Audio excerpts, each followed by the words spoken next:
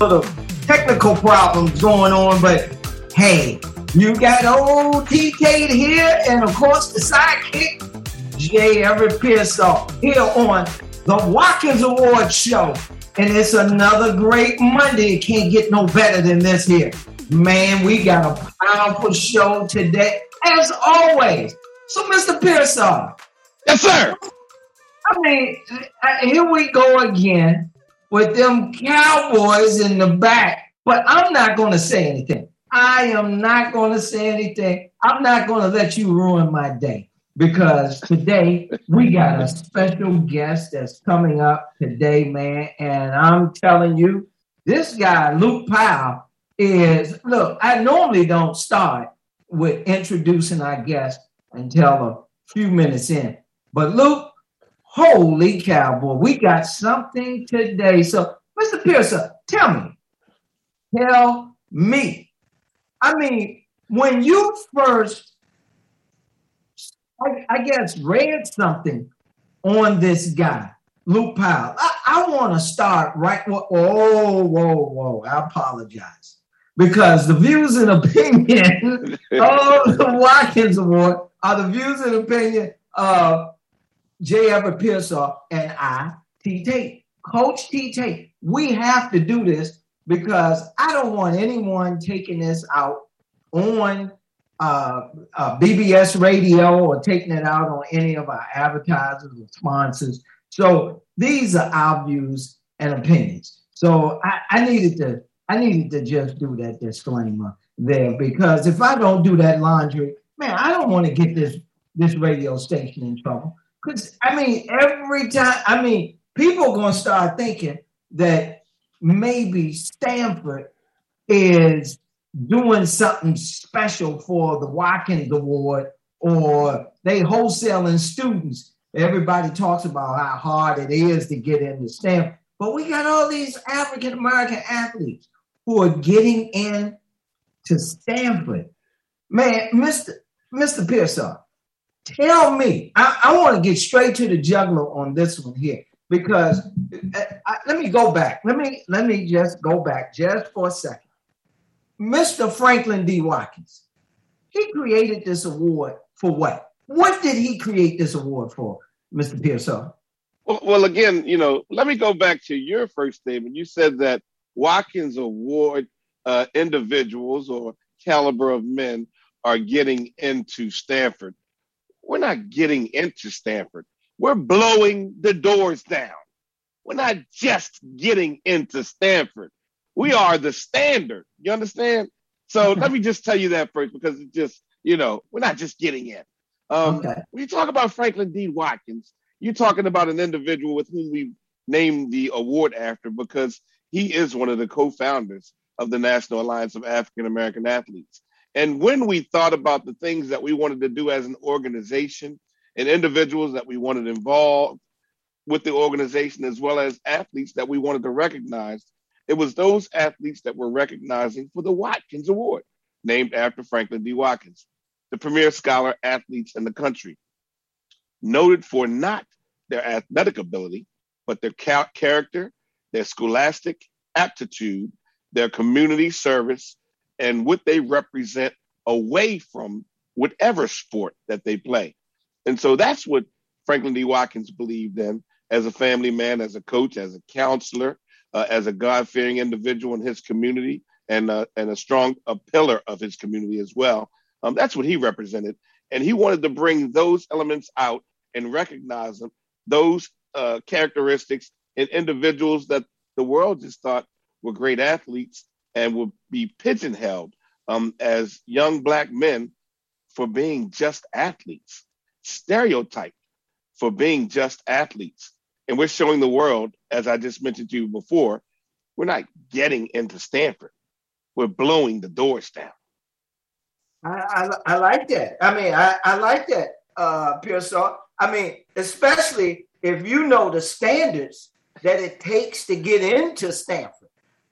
Clearly, they hold the student athletes just as accountable for the admissions criteria, no different than a student who's going to major in engineering, pre-med, English, law, whatever the major is. These young men are held to the same standard. I mean, look, they've even said it. I mean, this is the 31st edition of the first 31 out of 31 shows. We have had Wayne Lyons was the first, J.R. Lemon, Bobby Okereke, David Yankee. Oh man, I miscounted. We've had 9. David Yankee, Justin Reed, Jamal Rashad Patterson, Chris Lewis, Marcus McCutcheon, and now Luke Powell.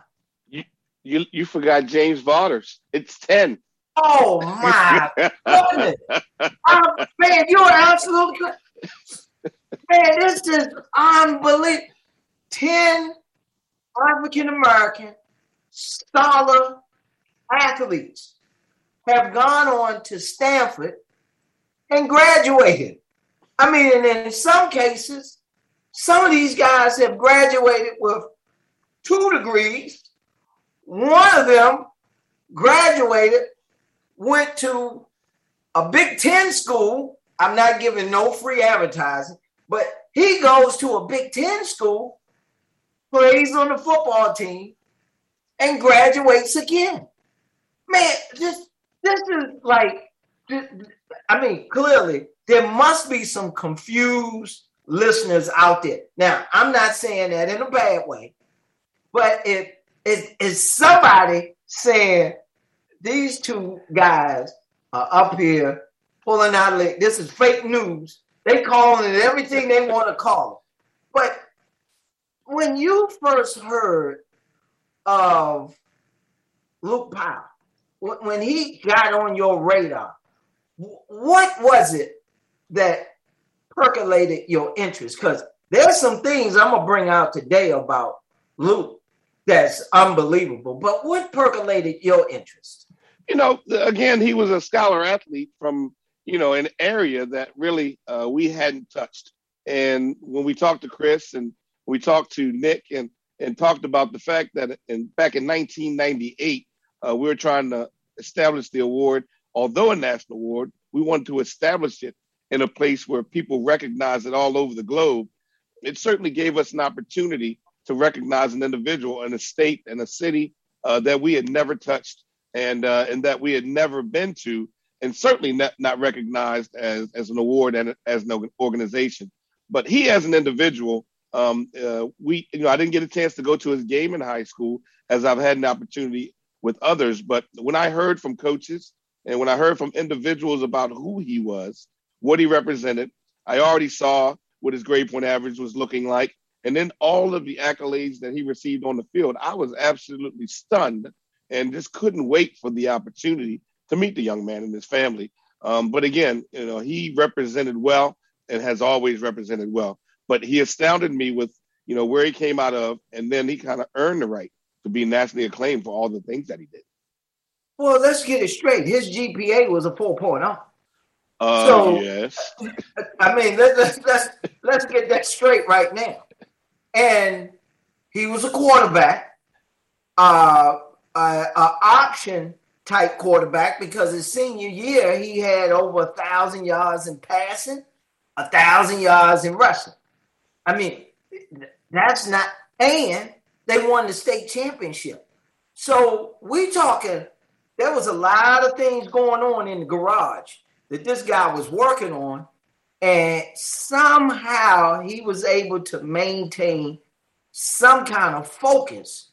Now, look, I'm not like you. I don't have a wardrobe of outfits. So I had to go back and get my Cardinal red out and represent Stanford, put my stadium back up out there. I was having some technical difficulties, but a lot of people saw Luke's picture. Now, I'm going to tell you something that happened. I'm sending out a bunch of text messages, emails, Twittering, the social network stuff. And a guy hit me back from Utah. Now he probably listening to the show. So he's my blue-eyed brother, a Caucasian guy. Great. I mean, just an awesome dude, man. He hit me back and said, "Oh yeah, I remember that guy, Luke Powell." He said, "Man, that dude was a beast out there at step." Now he's in Utah. This guy, Luke, he's a legend out there on the West Coast, man. He is a legend. So, you know what? There's a couple of things I like to do, but hey, all I can do is do, shout outs to Magic Waste Valet and Auto Quick Lube, Exotic Car Sharing, JMA Solutions, JC Loftons. I just do a shout out to them because Luke has come up, man, and look here. All I can tell you,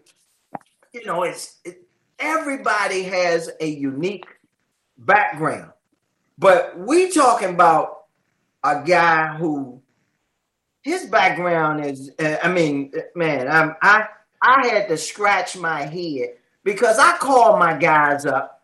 I talked to all my coaching colleagues around the country. I even went into Tennessee, and there were things that were said about Luke that they talk about that they say will never be. They just don't believe it'll never be done again. This is just how the legend is living, man. I'm scratching my head on Luke. So I'm gonna get. Look, he was first team All-American. As I mentioned, his senior year, he threw for over 1,000. He ran for over 1,000. So he was a read option quarterback. He was an exceptional student. So, with all that said, because I want to get straight to the juggler, because he was one of the top quarterbacks coming out of the country at that time. On board, ladies and gentlemen, look, it is no myth. This isn't something that Mr. Pearsall and I are making up. We got Mr. Luke Powell on board. Luke, can you hear me? Yes, sir. How you doing? Man, I'm doing super fantastic. And look here, I'm not trying to embarrass you today, but man, I got to get some stuff out of you. Because we got young men, young ladies as well, but we got kids, youth, who are trying to figure out what is the secret sauce. What is it that they have to do in grade school, whether it's private school, public school, home school, but it's some kind of school. What is it that they have to do in order to find themselves in a position that you found yourself as a senior? But here's the first question is, when did it start, man? This education thing, because you was a 4.0 when you graduated. So did you hit your head on a rock? It was a 3.94, I believe, but close enough. You round it up, it'll be a 4. But I say that that really started at home with my parents. Everything that I stressed or wanted to do, like play sports or play outside or watch TV, none of that came before doing my schoolwork. And then I would just say that, my dad instilled in me to do things correctly the first time and have pride in the little tasks that he would give me. I can remember if I had to sweep the floor and I'd sweep it and then he'd find little crumbs somewhere. I'd have to sweep the whole floor over again, not just that one little spot where the crumbs were. So I quickly learned as a young buck to do things right the first time and take pride in it. And so I think that just kind of, I took that with me into schoolwork, and you get straight to the point where a lot of my motivation came from. I grew up in a mostly white school system. There's probably only 5 to 10% black, and from a very young age, I felt like I was the representative of the race to these white teachers and my white classmates. So I felt like I had to be at my best all the time. So yeah, a lot of motivations went into me just figuring out, I got to put my best foot forward every time and not settle for anything less. Well, you've already gone to maybe my third or fourth question, but I'm gonna get to it right now. You in high school, and I looked the number up. I talked to a couple of coaches. There was only 7% African American, over 85%. I think it was 86 point something percent Caucasian, and then you sprinkle the rest in there. But how do you keep the kind of focus? Is that stress that you had to be a 3.9 and also an All-American, academic All-American quarterback in that kind of environment? Man, you was in Tennessee. Yeah. Yes, sir. I think, there was some stress. Looking back and growing up, I would say I wasn't, and I just told somebody this the other day, I don't think I was the best athlete in my grade level until about 7th or 8th grade, probably 7th grade. Leading up to that, playing t-ball and youth league football, I would say there were a handful of guys that were just, better athletes than me. And then as I got older, and I always was self-driven, and some of that discipline that my father instilled in me. I think about 7th grade, 8th grade is when something just clicked, and my play on the field elevated, and so then people were kind of looking at me as the leader of the team or the best player on the team, and so I carried that with me, and even I'm kind of going off track. Forget your original question, but I think about 7th or 8th grade is when I kind of started putting the pressure on myself to do everything and to excel at everything, schoolwork and athletics. I think I had the foresight to in middle school. I remember thinking, when I get to high school, I'm going to try to get a 4.0 so I can get an academic scholarship and walk on to a football team. That was my goal going into high school. And going into my 9th grade year, I just wanted to be on the varsity team and help the senior quarterback warm up on the field. So that was my goal, which is, the bar was kind of low. I ended up starting at receiver on, at the time, the best team that the school had ever had. We ended up making it to the semifinals of the playoffs, where we got beat by like the 3-time defending state champion. But that was the best team that the school had ever had, and I was a starting receiver as a freshman. So it was, I don't know, just this is taking me back to just that mindset that I had back then. It's been a long time since I thought about these sort of things. That's okay. I mean, you get to your senior year, and man, you one of those superior athletes. Your talent supersedes everybody. Your grade point average. You're a great student. So how in the world, in a place that's only 7% African American, and you get out of that state without going to the University of Tennessee? How did you get out of there? Growing up, a lot of people were Tennessee fans and Alabama fans. And my parents are both from Kentucky, but we never had, my dad was from Louisville. My mom's from a small town in Western Kentucky. and she went to Western Kentucky. So while my dad and I watched sports together, we never sat around and watched any particular professional team or any college team. So I never grew up with the affection for Tennessee or Alabama or Vanderbilt, who was right there. So my senior year, I mean, for those that don't know, I'm only 5'8", and I wanted to play receiver in college.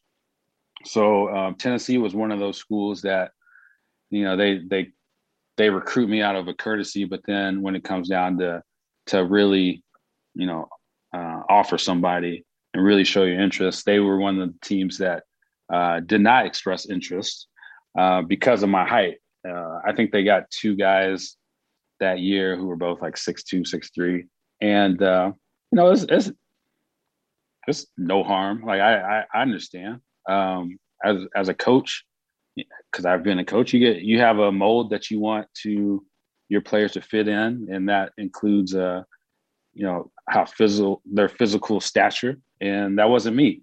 So what's funny though is that I had other teams who did offer me who beat Tennessee consistently, like the University of Florida.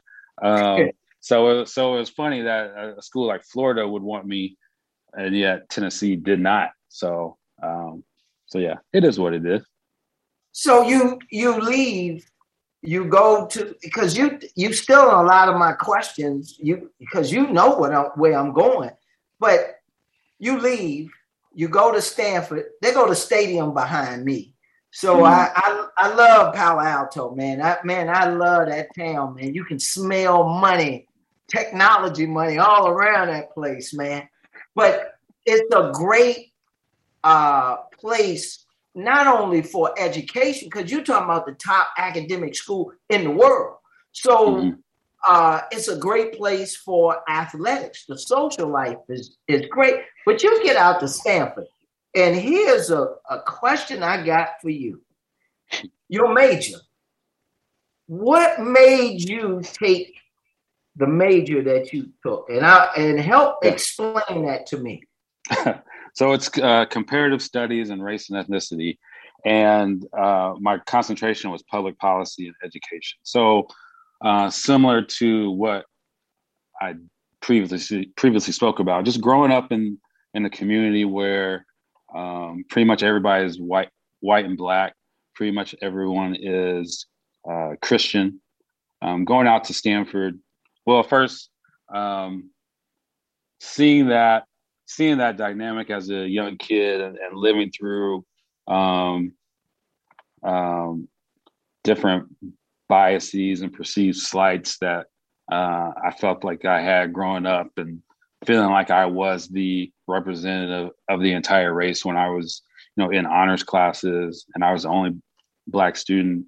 All of that, it was just really interesting to me, that dynamic, why I felt the way I did, and just learning about the racial dynamics and how it played a role in public policy in this country, and you know, the education policy in this country. And so that was something that really interested me, and yeah, so that was the major I chose. I think it you know, my passion is to help young people you know, get the most of their educational experience. So I worked in college athletics for about 10 years. I took a couple years off, and most recently I've been helping my buddy start a COVID-19 diagnostic testing lab. But I intend to get back into college athletics, and I really just want to help other young minority student athletes take advantage of the opportunities that are given to them when they're involved in sports. When they go off to a university, and it doesn't have to be Stanford. I mean, there are a lot of people who come from families that, you know, they may be the first in their family to attend a four-year college, or the second in their family to attend a four-year college. I think that college experience is life-changing. You're talking about creating generational wealth, with the connections that are at your disposal. And I really would like to be a part of helping others fully fulfill that potential or realize the enormous opportunity that they have in their hands, and do what I can to help them maximize that. And so yeah, that's kind of reason why I chose that major and why I chose the career field that I did. So when you get out to Stanford, obviously I shouldn't assume anything, but you get to Stanford, seems like you got a chip on your shoulder because you as you mentioned, you're 5'8", but you one of the top punt returners in the history of Stanford, including right now. Mm-hmm. And you go out there, you become first team All-American. So, these schools that kind of played around with you and you get out to Stanford, was that in the back of your mind? You getting ready to prove people wrong when you got out there and saw that stadium? First of all, like Stanford, there's so many people that are really good at a lot of things. Like, a lot of people are excellent at a lot of different things. So it's almost like you get out there and mediocrity is not accepted. So I got out there and I felt I had the potential to be one of the top punt returners in the country. And as a punt returner, anybody who's out there who is a returner, you really only that you're really only as good as the 10 guys that are in front of you that give you the time and the space to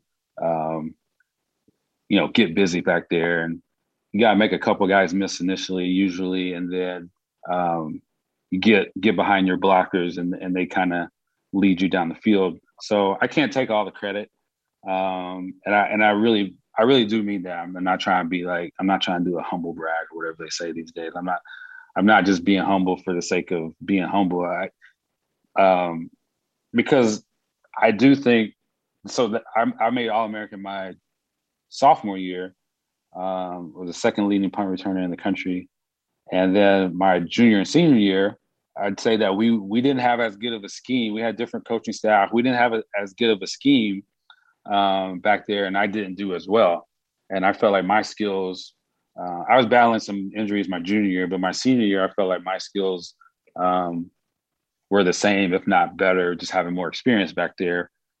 But schematically, we just couldn't put the pieces together. And so it affects your success back there if you don't have the people in front of you blocking. So if any of my former teammates are listening to this, just know that when people talk about me having an All-American honor, I do give credit to those people who are blocking for me and creating that opportunity.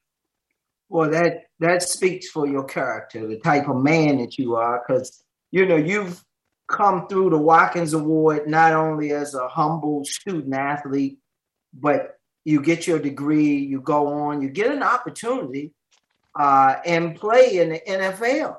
A couple of teams, but I guess that experience of getting out to Stanford after you left Tennessee, what is your advice for a student athlete who finds himself trying to make up his mind, okay, I want to go to school, I want to play sports, I want to use sports to get a free education. Now, what does he do now? Because you have to be careful what you ask for, because once you got that's the fire department out there in Stanford. Ain't nobody giving you, I'm sure you had a couple of teachers that probably, you Luke Powell, I'm going to take it easy on you today. But what do you tell these students, man, about focus? I didn't have any teachers that professors that took it easy on me, that's for sure. But I would say that, and this is something that I battled once I got there. I was the only one in my family on either side to attend an elite university. I'm fortunate that both my parents went to 4-year colleges and they stress education. I think that is important in my development. But they didn't. They tended smaller. Like my dad attended Kentucky State. My mom attended Western Kentucky. Most of her siblings attended Western Kentucky. Had a couple of aunts and uncles who were in the military, and then just worked. They didn't go to school. So for me, and they're also coming from Smyrna. There aren't a lot of people from Smyrna who are attending, the Ivy Leagues. We had a couple that went to service academies, but for the most part, no one's really going to, that elite caliber school. So when I got out to Stanford, I would say I battled a little complacency with, I felt I've done more than anybody that I grew up with, anybody that was in my family, by just being accepted and being here. And I would say I did not work as hard as I should have my first couple of years. And eventually I looked at my GPA. There's no need to discuss what that was, but it was not good. And it was somebody asked me, like, you're really messing up out there or something. And I knew I wasn't messing up, where they said, like, it's really hard. It wasn't, the work was hard, but I knew I wasn't given the effort that I should have been. And so my last 2.5 years, I spent trying to, retake classes and get my GPA back up where it's respectable. So I can say, like, I graduated with a respectable GPA, but those first couple of years, I really felt like I had made it and I was complacent. And so I would tell a young person, if they are in a situation where they set a goal for themselves and they obtain it, set another goal, set a higher goal. Don't get complacent with, or don't rest on your laurels, which was what my coaches used to always say. Because they say, what is it? Good is the enemy of great. So, don't settle for being good when you have the potential to be great. Okay. So I before I pass you on over to Mr. Pearsall, just quickly, if you can, you got 2 girls now, right? I have 3. 3 girls. Oh my good man, that family getting big over there, man. Yeah. Oh my goodness! Congratulations. Yeah. So, thank you. Knowing what you know, what is it differently that you may do with your girls to have them prepared for that next step to go to college one day? Well, the emphasis my parents put on education is something that my wife and I will instill in our kids. I met my wife at Stanford as well. So she comes from a family of educated people. So they're gonna know the importance of education, and we won't allow them to do the fun things until schoolwork is taken care of. And I'm going to make sure that they always know that they need to put their best foot forward. And again, this comes from my dad. If that's a B, then that's a B. If that's a C, then that's a C. But if your potential is an A, you shouldn't settle for anything less than that. And so I'm trying to. My oldest are 4. I got 4-year-old twins, and then I have a 5-month-old, all girls. And I'm picturing what I'm going to say to them when they get around that age. And I really don't want to put the pressure on them to attend Stanford or attend the elite school or be good at any particular sport. I just want them to find something that they're passionate about. And I want them to not settle for less than their best. And And so I guess that's not different than the way I was brought up.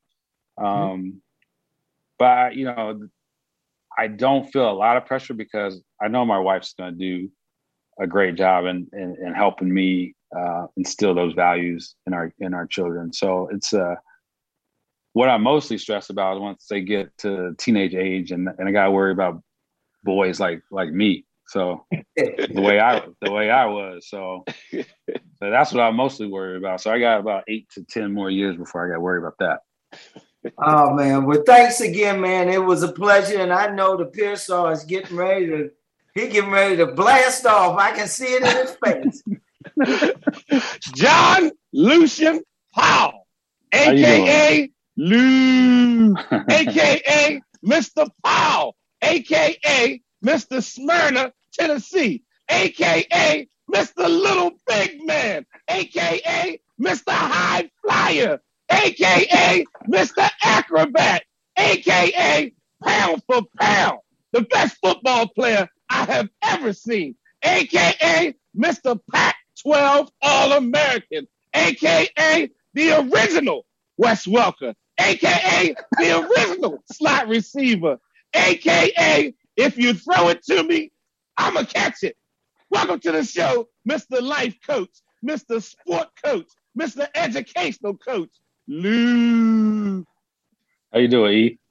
I'm good, man. Good to see you. Good to have you on the show. Hey, I appreciate you guys having me on. Let me paint this picture. And I got a chance to talk to Chris a couple of weeks ago on the show. But when I think back to 1998, as an organization, the National Alliance of African American Athletes that gives away this Franklin D. Watkins Award, we had conducted award mini ceremonies where we had awarded guys. But we kept calling this award a national award. However, it wasn't really a national award because there weren't people all over the country that were recognizing what we were doing. And so in 1998, when I looked at what you did for this award, you, Chris, Derek, and Nick, we have people that covered each corner of the United States, the best linebacker, the best quarterback, the best running back, and the best athlete in the country. And they all, you guys, were being recognized for having 4.0 grade point averages. Yes, I hear you say 3.94. We're going to round it up and give you that 0.06. 4.0 grade point averages. The best of the best. And all you guys showed up in Charlotte at the time, and I had an opportunity to meet you, and through the process, meet your family and your dad, and recognize from the humble beginnings that the foundation that had been set early on for you. And really what a blessing it was to have the opportunity to be there and watch you as an individual go through what you went through and continue to fight through the things you had to fight through to be who you are. Underestimated as I know you always were. But let me ask you this question, because you touched on it when you talked about mediocrity and mediocrity not being settled for. When you look at yourself in the small town of Smyrna, which I had to find on the map, I kind of knew where Tennessee, and then I narrowed it down to Nashville, and I'm like, where the hell is Smyrna? So I'm looking, I'm like, okay, here it is, low dot up here. Now this cat coming out of Smyrna, the best athlete in the country, right? Everybody's talking about him for everything that he does, receiving, running, quarterbacking. How do you not settle for mediocrity when you're the best athlete, for sure in Smyrna, but really in the nation? And how do you become the best athlete and stay focused on being the best academic and educational focused individual that you were? In high school or after high school? In high school. I was really focused on doing something that nobody had done in Smyrna for 40 or 50 years. I was the first person from my high school, from my town, to play major Division I football since like the late 60s. And that particular gentleman, I was told, played one semester and got homesick and came home and had a kid. So, and so he never went back to school. So I was just adamant, like I said before, like no one really had been recruited. I mean, the senior quarterback when I was a freshman, he was pretty heavily recruited, and then he got into some trouble. But other than him, I didn't know anybody who had been recruited. It's just, I just watched different movies and whatnot, and before or back then, they didn't have all these recruiting websites and TV shows. It kind of was just getting started, all these rankings and stuff. And so I was just really focused on being the best I could be, but I knew that being from Smyrna didn't mean that I could not achieve that. And I kind of wanted to show that somebody from Smyrna could make it to big time Division I college football. And so that was another one of my motivations. And so, yeah, I think when I look back, what I'm most proud of is that I was pretty self-driven. It's not something that my parents pushed for me to get a scholarship or attend an elite university or anything like that. But I knew that I had that potential, and I wanted to do everything I could to have that opportunity. And so I saw the mistakes that people around me had made or things that I heard about, and I was determined to not fall in those same pitfalls. So drugs and alcohol, I stayed away from that, stayed away from a lot of the other social things. Some of the social things I did partake in, but I was smart about it. So I knew once my opportunity came that I was going to be able to go where I wanted. And I knew I wanted to get away from home, but I didn't know I was going to go that far away. It wasn't until I went on my official visit, and it was January. It was only my first plane flight was to Harrisburg, I believe. I think we did Harrisburg first for the Watkins Award. We did Charlotte. Charlotte. We did the announcement. Okay. Then we went to Harrisburg. Yep. Okay. Harrisonburg. So my first flight was to Charlotte. My second flight ever was to Stanford. And I went out there in January, and it was about 30 degrees at home. It was about 75 degrees in San Jose when we touched down. And I was like, man, this is where I need to be. This is where I need to be. So it's kind of how I got out there. Man, I love it. And I think the moral of the story of what you just said is the fact that, be focused, be self-motivated, set your goals, and then go after them, because you have within you to handle what it is that you want to accomplish your goals, but you have to be singularly focused and be able to kind of look at what it is that you want to be at the end and do the things that's going to help you to get there. Now, again, can I say something about that? Absolutely. Absolutely. I feel like a lot of young people, they get discouraged when there's people that don't believe in them.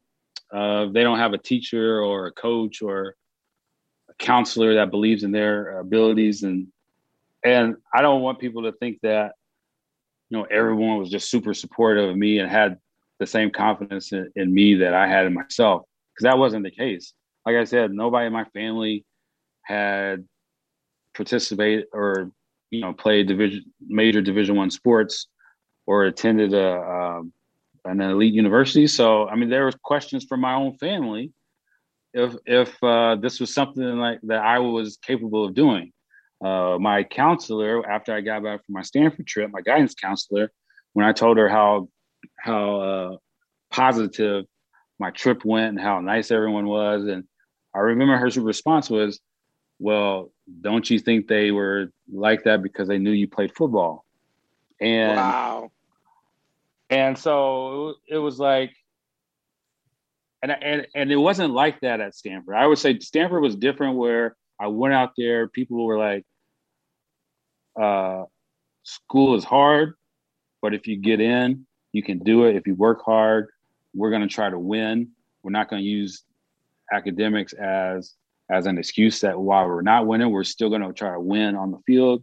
And you're going to compete in the classroom. And that's what drew me to the school. And so, but yeah, if you're not, if you're not around a lot of people that have the same mindset as you, or, people don't believe in you, like you just got to have the belief in yourself and use their negative perception of your situation, you got to turn that around as a positive.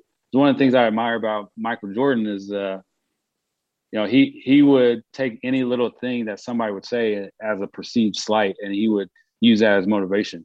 Now, here's the best basketball player who's ever lived. That's facts for the LeBron fans out there. Michael Jordan's the best basketball player that ever lived. But even while he was the best player, he would make up perceived slights that people had against him to motivate himself. It's like you got to do whatever it takes. You got to use whatever motivation that will get you fired up to get to the goal that you want. And it's not anybody else's job to help you get there. It's nice. It's nice if you did have somebody that can help you along your way. But at the end, it's going to be just you. It's your decision. It's your life that you got to live with. And so you just got to be self-driven to do it yourself. Absolutely.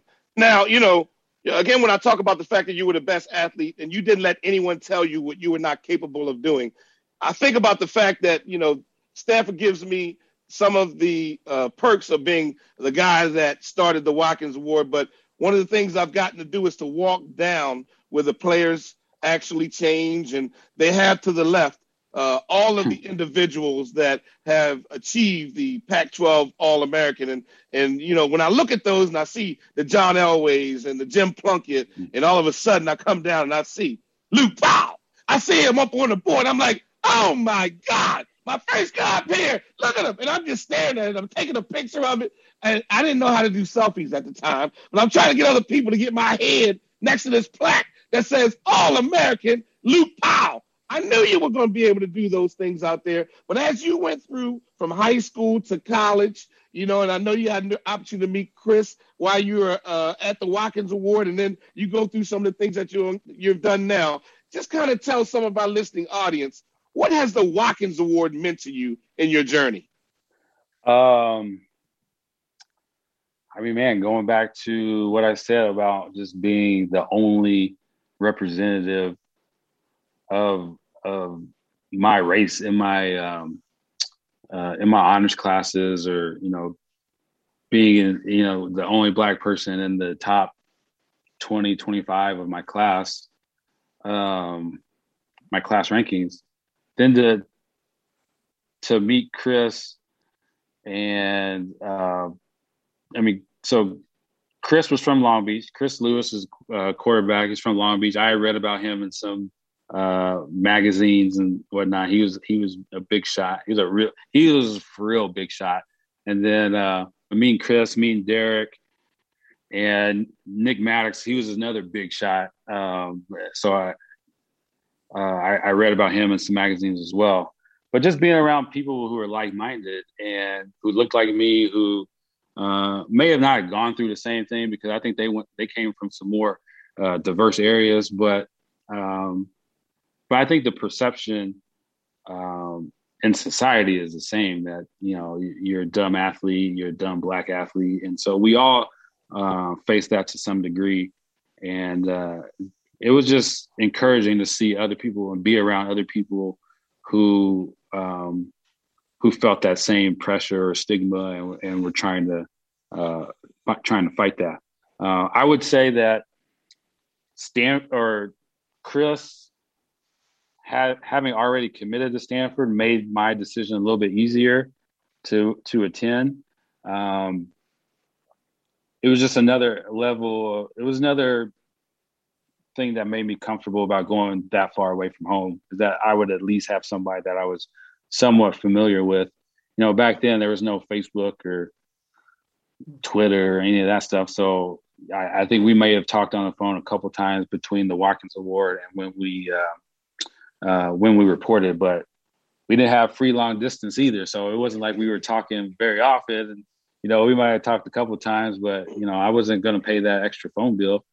So anyway, but yeah, Chris is still a friend to this day, obviously. We had some good times in college, and, I would love to reconnect with Derek and Nick. I've talked to them sporadically through the years, but and I've watched them afar and what they're doing. I'm just proud of all of them, because especially Chris and Nick. There was a lot of pressure on them. People assumed that they would have these long careers in the NFL, and that didn't happen to them. But they're still successful in their life, and I think that's important to. It's an important story to tell to young people as well. I mean, things happen, injuries happen. You may not develop at the pace that other people. You might not get the same opportunities that you thought you were going to get at certain places, but it doesn't mean your life is over. I've seen so many athletes have a hard time transitioning from their life as a student athlete or as an athlete into just being what we call just normal, being a non-athlete. And I think that's the source of a lot of mental stress that former athletes go through. And mental health is very important these days. I think it's becoming more and more acceptable to talk about those sort of things. But yeah, I'm really thankful. I'm proud of them for doing more with their life and having wonderful families and despite maybe not living up to what other people thought that they should have athletically. Oh man, that's excellent. Thanks a lot for answering it like that, because obviously it's that bond, but you guys are the soldiers, the future, and the leaders moving forward. Take 1 minute for us, because I know that we'll be coming to an end very shortly. You talked about your COVID-19 project. You mentioned it a little bit earlier. Can you give us another just minute or two on what that project is all about? Because I know it looks like you're pouring your heart into it right now. Yeah, so I was at Arizona State. I was a sport administrator and special projects coordinator, and that's what I was when I left there. But I was there for 8 years in various roles. But after, I guess in the fall of 2018, I stepped away from it just for, again, mental health reasons, frustrations with the job and whatnot. And so I stepped away from ASU, and I got an opportunity to help a former Stanford teammate start a COVID testing lab here in Scottsdale. And, it's at the time, it was something that a lot of people weren't doing, and it was something that the community needed. And so it was a great opportunity for me to just learn. I was pushed outside my comfort zone where I was, now in the health and medical field, and I was working in sales, which is something that I'm not naturally good at. And so it was something that I feel like I should improve on this, and I was throwing myself into the fire there. And what we did was they bought a testing machine, and the idea was to take it around to schools and nursing homes to get this, especially the nursing homes. That segment of society was kind of forgotten about initially, and so it was nice. It has been nice for me to kind of to be on the ground floor and work from kind of the day one of the opening of a business and seeing how things change over time and how you adjust and reshift your focus and priorities to stay relevant and stay profitable. So that's excellent, man. Thank you very much, man. Thanks for coming on the show. I love you, man. I miss you. I don't see you normally as much as I want to. Let me turn you back over to Coach State as we wrap up. Hey, I don't know what to say, man. I've just been blown out the water by what I just heard. So, Nick, all I can tell you, man, thank you so much. I'm saying, Nick, Luke, and Luke, do me a favor, man. Hug all those girls, because I know that you and your wife are going to do an awesome job to make sure that all three of them girls, most likely, are going to be Stanford Cardinals. I can't imagine any of those girls going to UCLA and USC. Hey, they ain't going to Cal. Well, hey, I just want everybody to know we had no other than the great Blue Powell. I mean, look here, you can't say it no better way. Thank you again for being here with J. Everett Pearsall, Coach TJ, here at the Watkins Awards. We'll see you next week, ladies and gentlemen. Thank you, Lou. Thank you. See you next Monday. Do it for the drive, you know it's really my passion. Never gonna stop me, really, I'll make it happen. I gotta get up and grab it. The money want me to have it. What more could I say? I'm top billing. I grew from the dirt, guess I had to make $1 million. I grew up, I swear I rose from the valley. Every day I put the work in, I gotta keep a tally on beat. Pockets stay heavy, when you see me don't leave. Falling days in the streets, had homies in the struggle. Go get it, you gotta see it. Go get it, you gotta see it. Go get it, you gotta see it. Go get it, you gotta see it. Go get it, you gotta see it. Go get it, you gotta see it. I know you could do it. All you gotta do is put your mind to it.